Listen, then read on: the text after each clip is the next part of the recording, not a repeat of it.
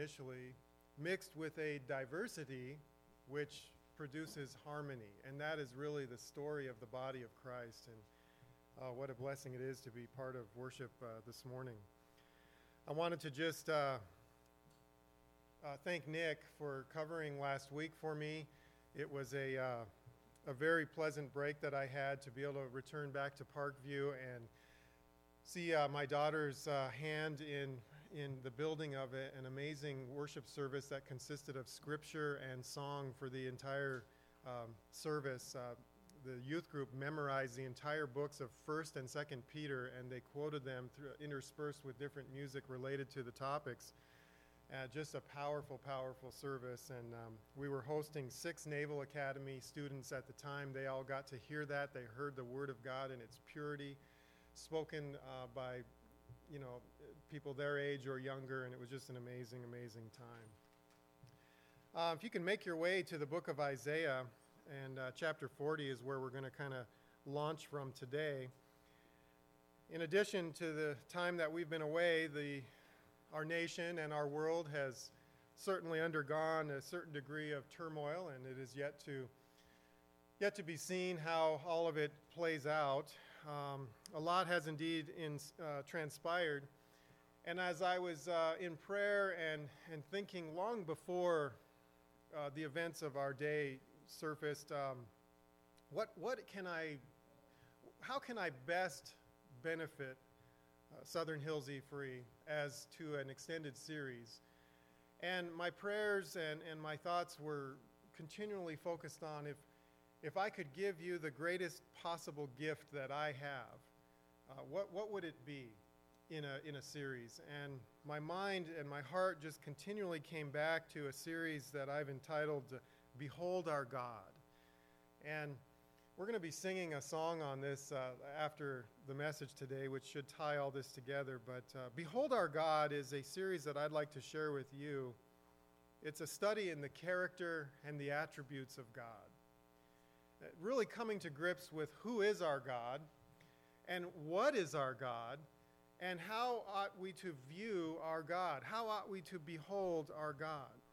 And now more than ever is needed Christians, men and women, boys and girls, the people of God, to display a confidence, a rock-solid confidence in their God, now more than ever. And with that kind of as a platform to begin, I want you to look at Isaiah and chapter 40 and verse 9, where I'm just going to kind of read this to frame our thoughts this morning.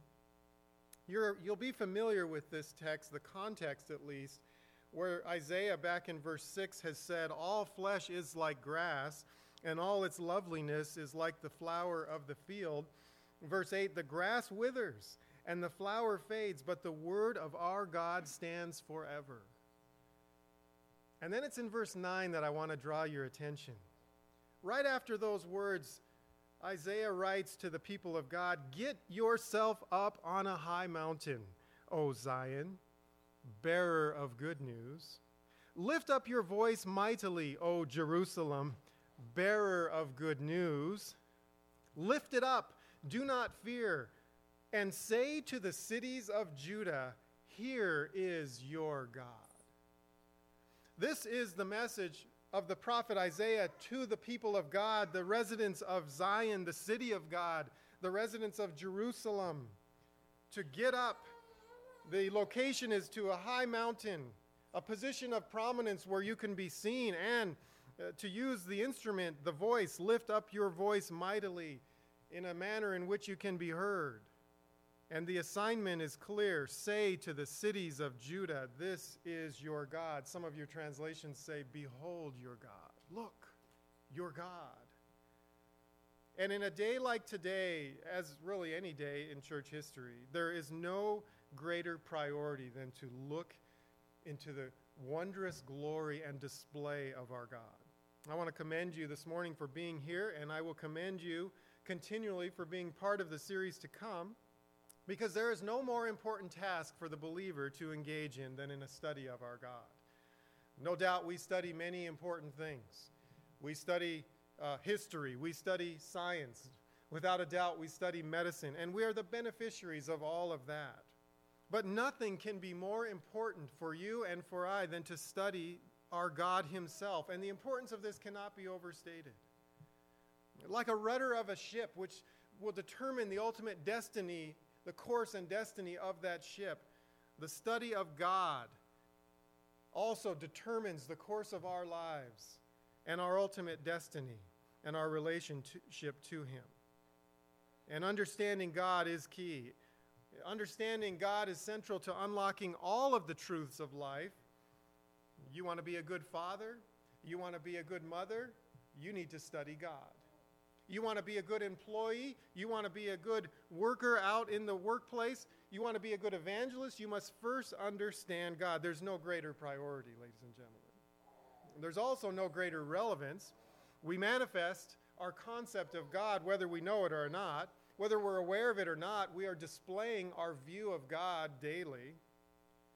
It was A.W. Tozer who wrote that what comes into your mind when you think about God defines you and is the most important thing about you. When I say the word God, what jumps into your mind defines who you are as an individual. And you tell me what a person believes about God, and I will tell you how that person lives his life in private, even though I've never seen him live his life. And the reverse is true. You tell me about how a person lives his or her life, and I will tell you that person's view of God, even though I've never had a theological discussion with that person. There is an intimate connection here. It shapes not only what we believe, but how we live and how we worship and how we serve and how we invest our time and how we occupy our minds. It is rooted in our understanding of God, and scarcely is there an error in life or an error in doctrine or an error in our decisions that is not able to be traced back to our view of God. And ladies and gentlemen, let's understand this right from the chute, that a high view of God produces high worship, exalted worship of God. Transcendent worship. A high view of God produces confidence in any area of our life, but a low view of God leads to low living, does it not? A low view of God leads to preoccupation with trivialities and obsessions with the low aspects of the world. There's no greater priority, there's no greater relevance, and thirdly, just by way of introduction here, there's no greater oversight in the church as well. See, the church gets used to just doing church the way church has always been done, and we rarely will reference God in this.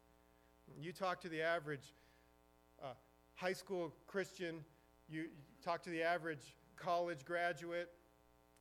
Have you ever heard a series on the doctrine of God? Have you ever really come to grips with who God is? Sometimes you can even ask pastors, have you ever taught on who God is from a biblical perspective? And you will often get the answer to be no. Tozer again comments on this deficiency in the church. He says, it is called forth by a condition which has existed in the church for some years and is steadily growing worse. I refer to the loss of the concept of the majesty from the popular religious mind. The church has surrendered her once lofty concept of God and has substituted it for one so low, so ignoble, as to be utterly unworthy of thinking, worshiping men.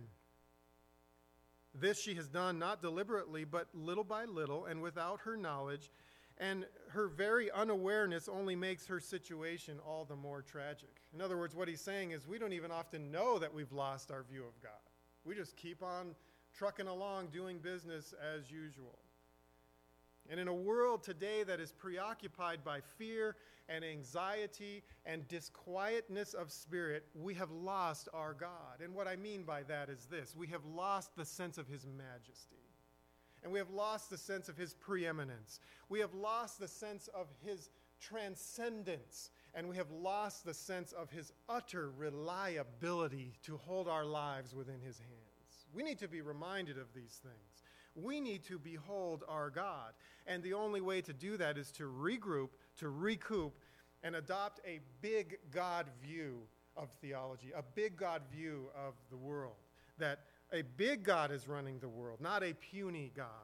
And I hope today by this introduction, though I'm taking time with it, that I'm provoking you and challenging you to think about the bigness of our God this morning. And to that end, we will be engaging over the next several weeks in an exegetical study of really what it's called is theology proper. We're not going to be studying philosophy. We're not going to be studying psychology. We're going to be studying theology from the Bible, verse by verse, as it speaks of our God. And so this morning, if you have your little outline in your hands there, we're going to be asking 5 questions to kind of launch this series in the proper direction.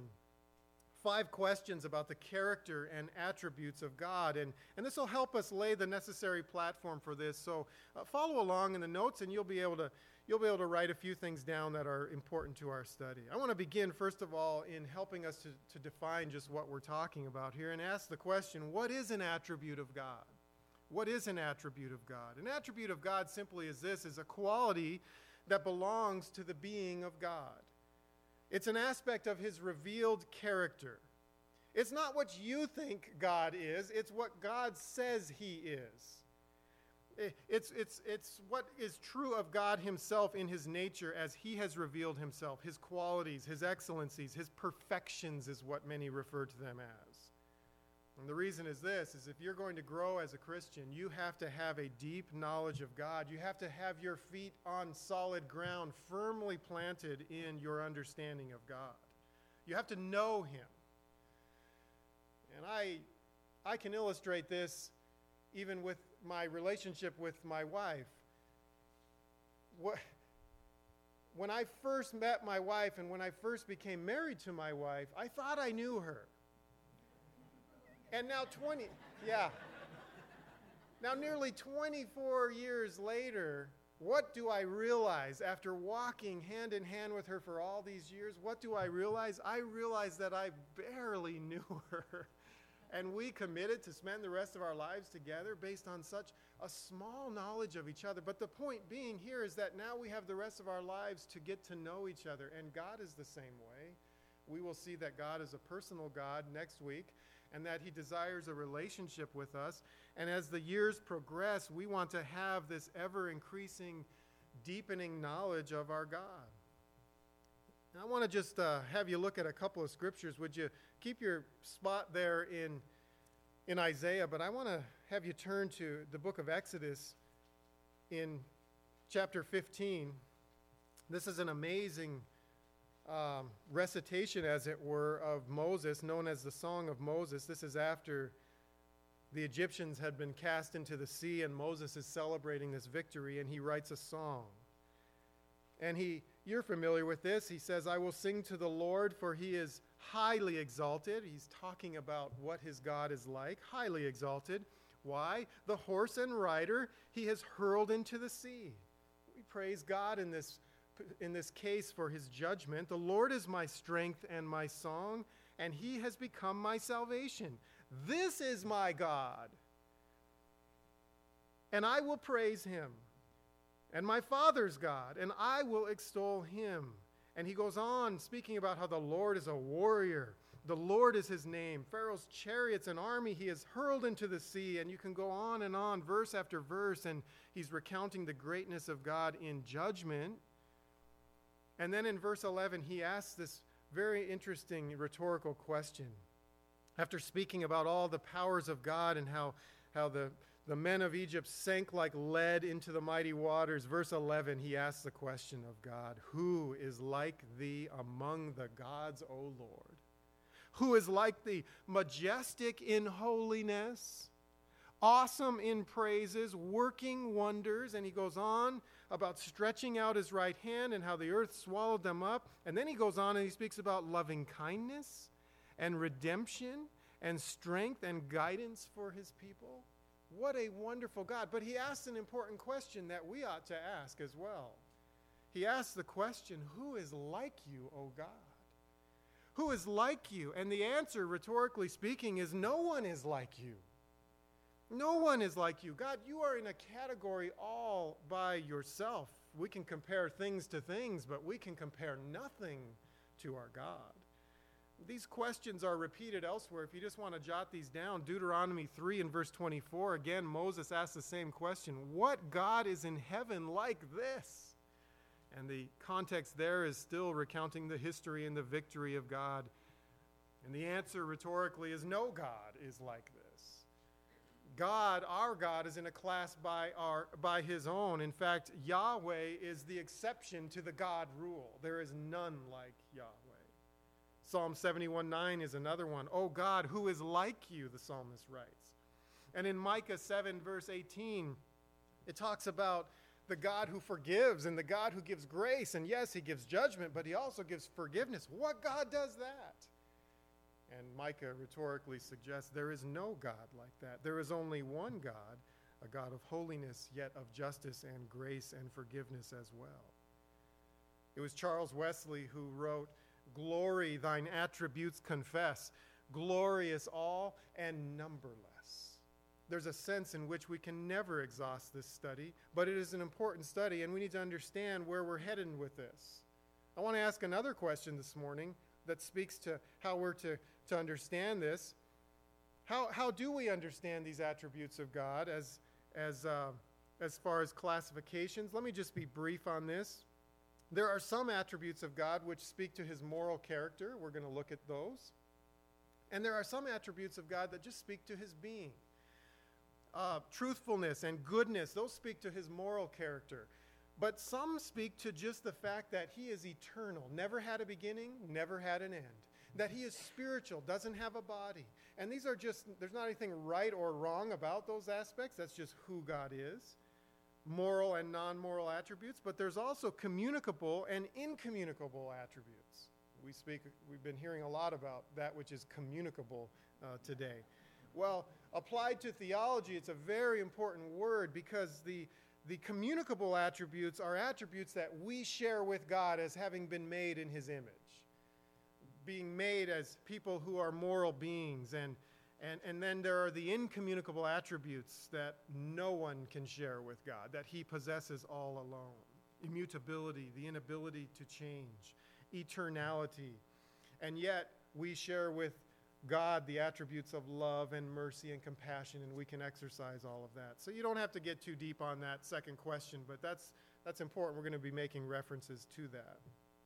Thirdly, I want to ask, with respect to where we're headed, which attributes of God, what names of his character, as it were, are we going to be studying? I'm just going to give you a rapid-fire list because there's several of these.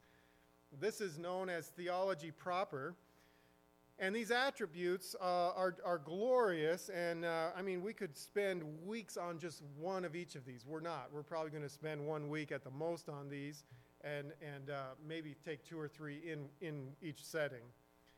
But I want to introduce you to the fact that we're going to be talking about the eternality and spirituality of God, that God had no beginning, no end, and that he exists in spirit form. He does not have a body. We're going to be spending time in Psalm 90, which addresses that very thing. We're going to talk about the sovereignty of God. I was very tempted just to jump right into this lesson today because this is especially needed today when, the whole world is falling apart, as if God were falling apart. And people who have no reference to God will conclude that about the world. But we're going to talk about the sovereignty of God. We're going to talk about the fact that there is not one maverick molecule, not one microbiological entity that is not under the wisdom and the understanding and the ultimate guidance to its proper end, which, by the way, the proper end is that God's going to destroy all disease in his proper time. And it's all done under the sovereign hand and decree of God. We're going to talk about that. What does that mean? We're going to talk about the holiness of God, and we're going to spend time in Isaiah chapter 6, where Isaiah sees God high and lifted up, seeing that he is separate from all else, and that he exists in absolute perfection and moral purity. What a humbling lesson that will be. We're going to also talk about those 3 omnis. You know them, the omnipresence and the omniscience and the omnipotence of God, all from Psalm 139. All 3 of those are taught out of that psalm. The fact that God is everywhere at all times, that God knows all things, and that God is all-powerful. Comforting, yes, yet at times haunting, knowing that God sees and knows all things in secret, all things in public, all things in the boardroom, all things in the bedroom. And it is a task for us to understand these attributes of God because it affects how we live, does it not? Just mentioning them can put us on high alert as to beholding our God. We're going to talk about the immutability of God from Malachi. Excuse me, and the fact that God has declared that he is the Lord and that he changes not. Men change every day, do they not? Men are sometimes the most unreliable creatures on earth, but God never changes. And we're going to exult in that glory that God is the same yesterday, today, and forever.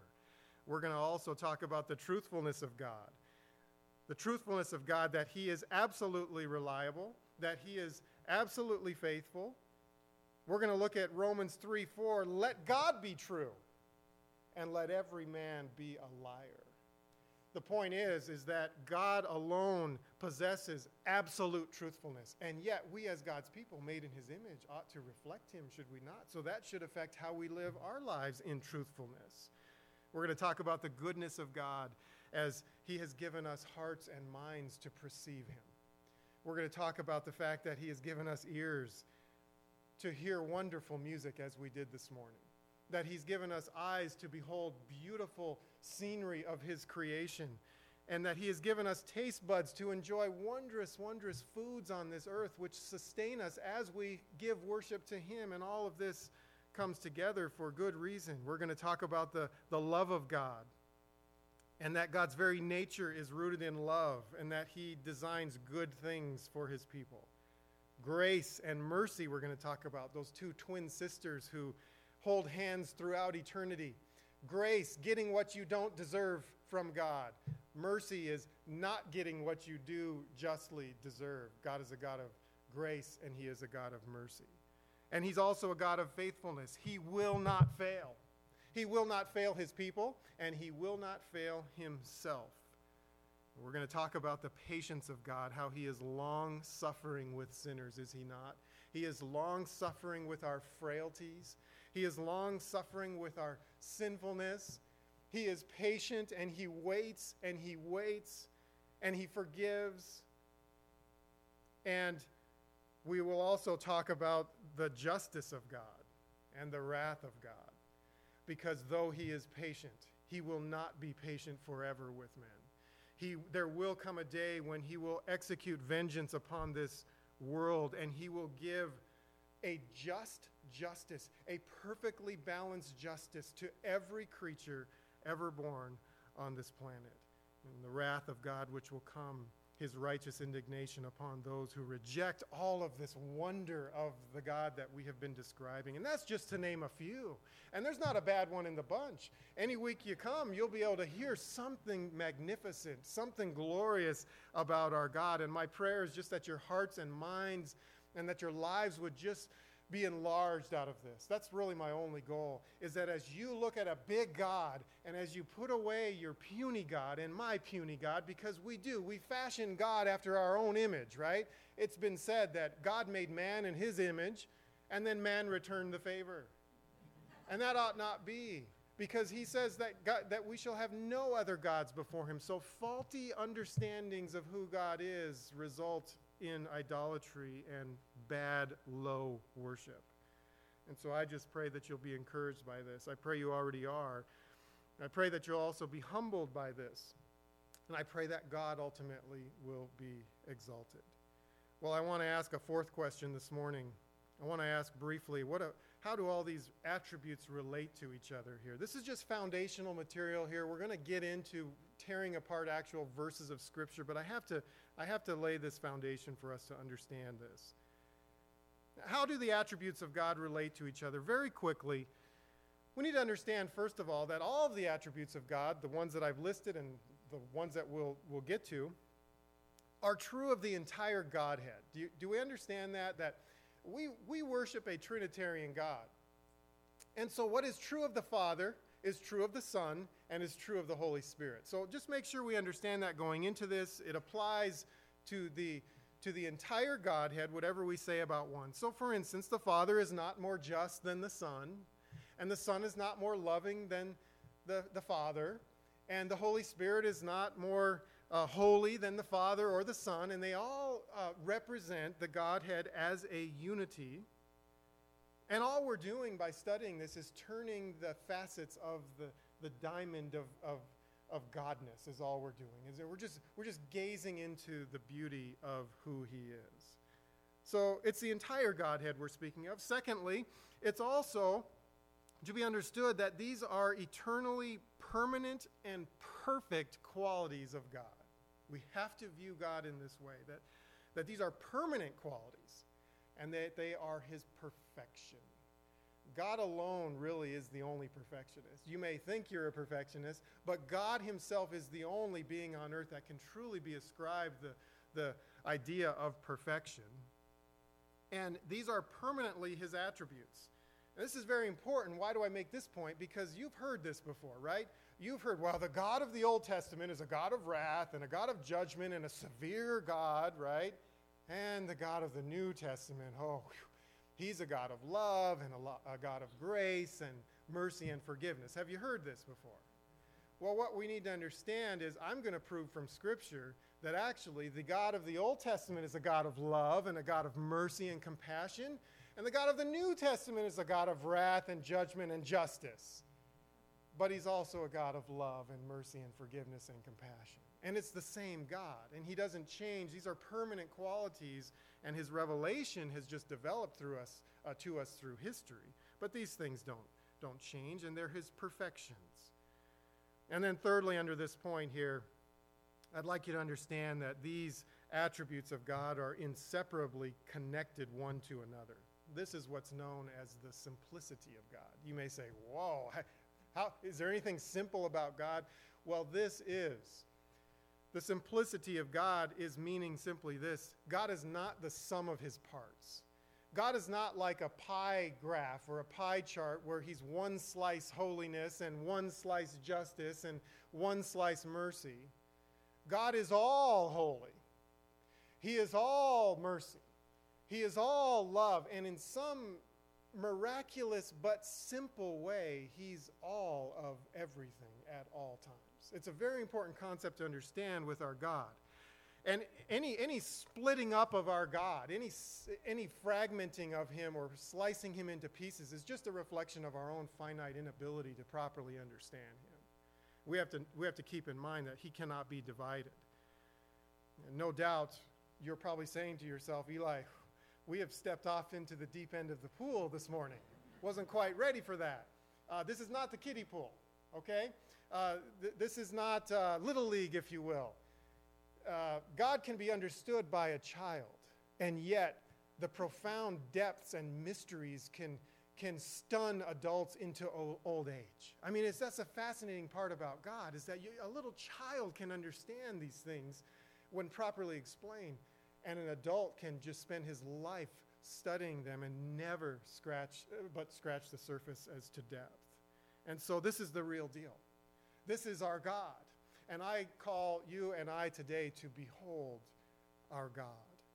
And this brings us to the fifth and final question I need to ask, just laying the groundwork here, preparing for the weeks to come. Why is this important? Why should we bother? Why do we take time to explore the attributes of God? Why would we study them? Why would you get up early for the early service and come and learn about such things which admittedly are going to take a little bit of brain power to consider and to reflect upon? Why do we do this? Well, I'm going to give you several reasons why this is an important study to us.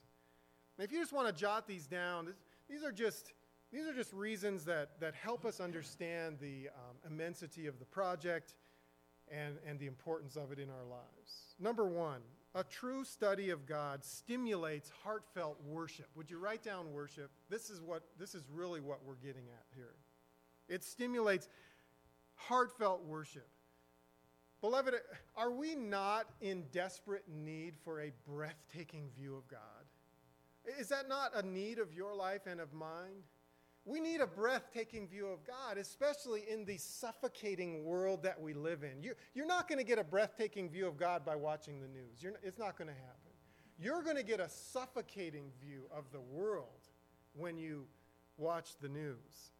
And I'm not mad at the news, and it's helpful at times, and there's some good advice out there that we ought to be considering right now in this time. But the fact is, they're not going to give you the breathtaking view of God, but the Word of God will give that to you. You want high worship? You want meaningful worship? Very simple. Increase your knowledge of God. It's a simple equation there. And the reason this is true is because, get this, your theology drives your doxology. Do we know those two terms? Theology is just our understanding of God. Doxology is our praise of him. And so if theology drives our doxology, and it does, a strong theology will result in a strong doxology. Solid theology results in solid worship, and there should be an equivalent there. You should not have rock-solid theology and weak, wimpy, earthbound worship. That doesn't make sense at all. And something has gone wrong if you have very high worship and you have a little puny God. How does that work? There's a correlation here that your theology drives your doxology, so it stimulates worship. A low view of God, as I've said, drives us into trivialities and earthbound perspectives, does it not? But a high view of God, a truly high view of God, listen, loved ones, a high view of God, your worst day in your life can result in praise and adoration and glory of God. The darkest day that you may even yet experience can result in unfathomable praise. Proof in point, case in point, the martyrs. Have you studied the martyrs? How is it that a martyr can be chained to a stake and set aflame and burned alive, and while his flesh is falling off his body, how can that martyr be singing praises and glory to Jesus? How is it? Because he's got a rock-solid theology. That's how it is. And that is proven through history, by the way. You study those martyrs, and they sing at the stake. They sing and they offer forgiveness for their enemies. This stimulates heartfelt worship. I need to move on. Secondly, not only a reason why we should study this is heartfelt worship, but it produces genuine humility. It produces genuine humility. And oh, how desperate we are for genuine humility today, are we not? The knowledge of God, true knowledge of God, is the great pride crusher. Prepare to have your pride crushed, but that's a good thing. That's a good thing, because when you really come to grips with who God is, you don't want to stand in his presence with a proud heart. You want to be humble. You want to lower yourself. And again, the correlation is true. The bigger the God you have, the smaller you appear in his presence. Is that not true? And the smaller God you have you seen it? The bigger you appear in his presence. And none of us will boast before God. He has made this very clear, so we must recognize our smallness as a result of recognizing his bigness. Egomaniacs are those who have never seen God. 1 John 1:5 says God is light. We're going to study that. That's an attribute of God. God is light. And here's what's important to understand about that. The closer you draw to the light, what happens? The more you see your imperfections. The more you see your frailties. Oh, you look pretty good in the dark, right? But you come into the light, and you can't hide anymore. And all is seen for what it is. And then you throw omniscience into that, and not only does he see what's in front of him, but he sees what's in the darkness. That's the amazing thing about omniscience. I can't wait to get to that. But the fact remains is God is light, and he's going to show us some things about ourselves. And there's no room for boasting, except Jeremiah 9:23. He does invite us to boast there. Let him who boasts, boast in this, that he understands and he knows me. This is God speaking here. You want to boast about something, he will give you grounds to boast. Boast in the fact that you know me and that you understand me, God says. That's what you ought to boast in. And that's a wonderful thing, to know God properly. Thirdly, why are we studying this? Why are we spending weeks on this? Because it promotes stable maturity. It promotes stable maturity. We want to be mature as Christians. We want to grow. We want to become strong. We don't want to be weak and frail and flimsy believers. Well, the more we grow in the knowledge of God, the more we mature in his knowledge and the more we mature in our walk. The more I'm focused on God, the stronger I become, the more in his likeness I become. 2 Corinthians 3:18 says that there are just levels and layers and steps upon steps that we grow and mature into. But listen, folks, that's a high view of God that results in that. A low view of God results in a slowing down of your spiritual growth, a stunting of your spiritual growth. A big God produces big growth, but a small God is small growth. And I want to be sensitive as I use this term. I mean the dictionary definition of it only here.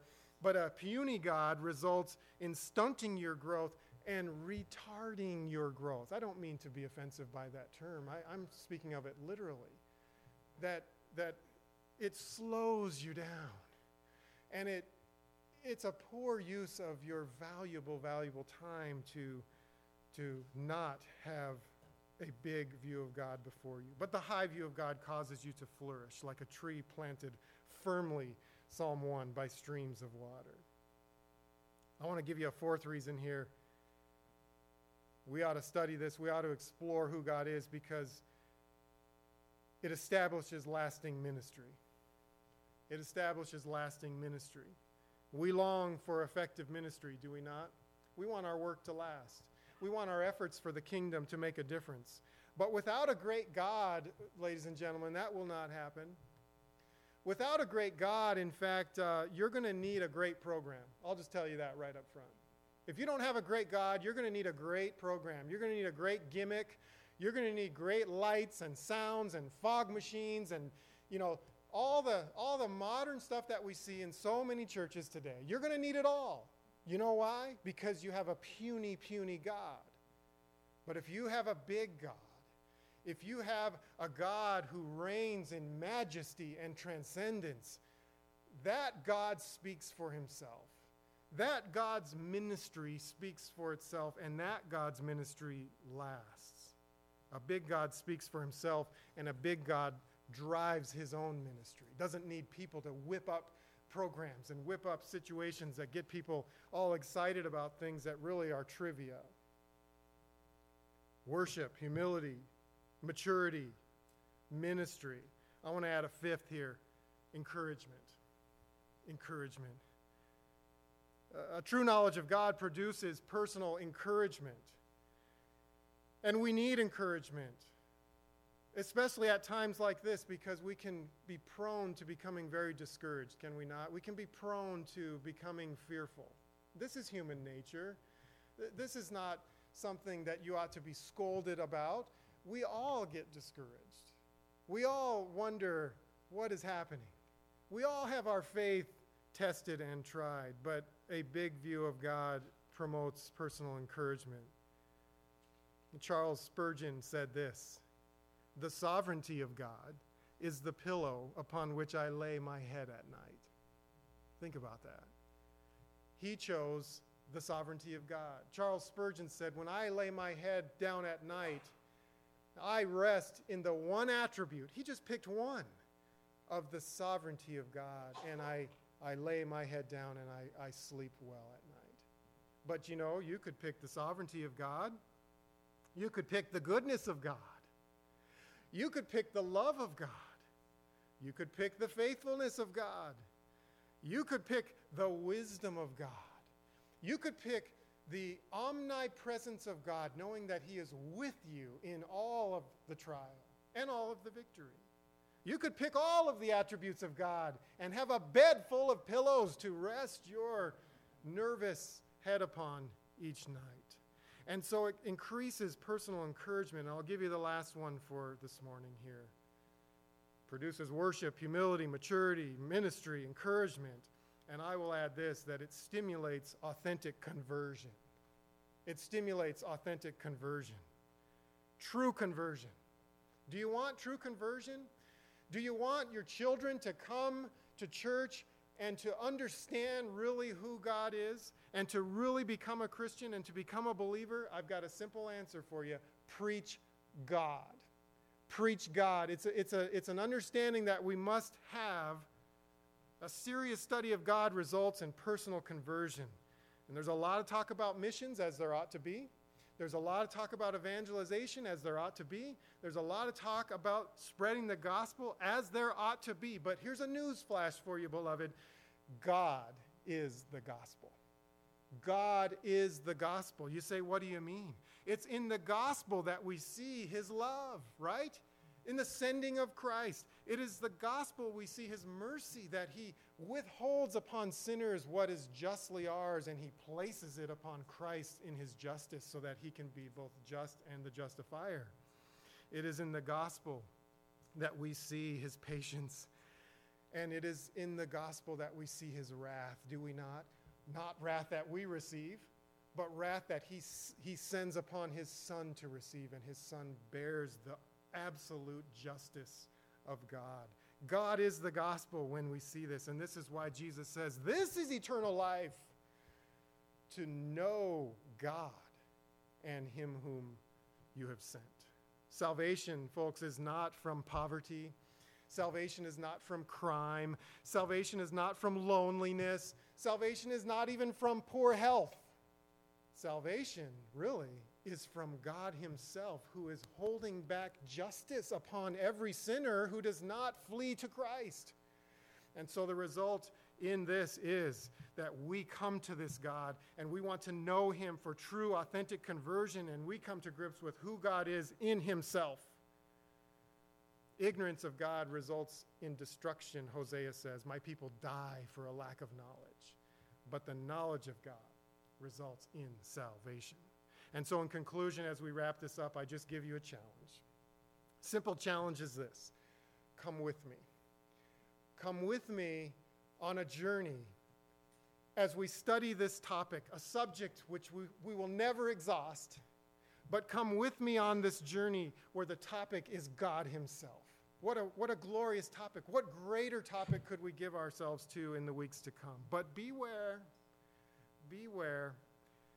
as we explore these attributes, we will just be scratching the surface, will we not?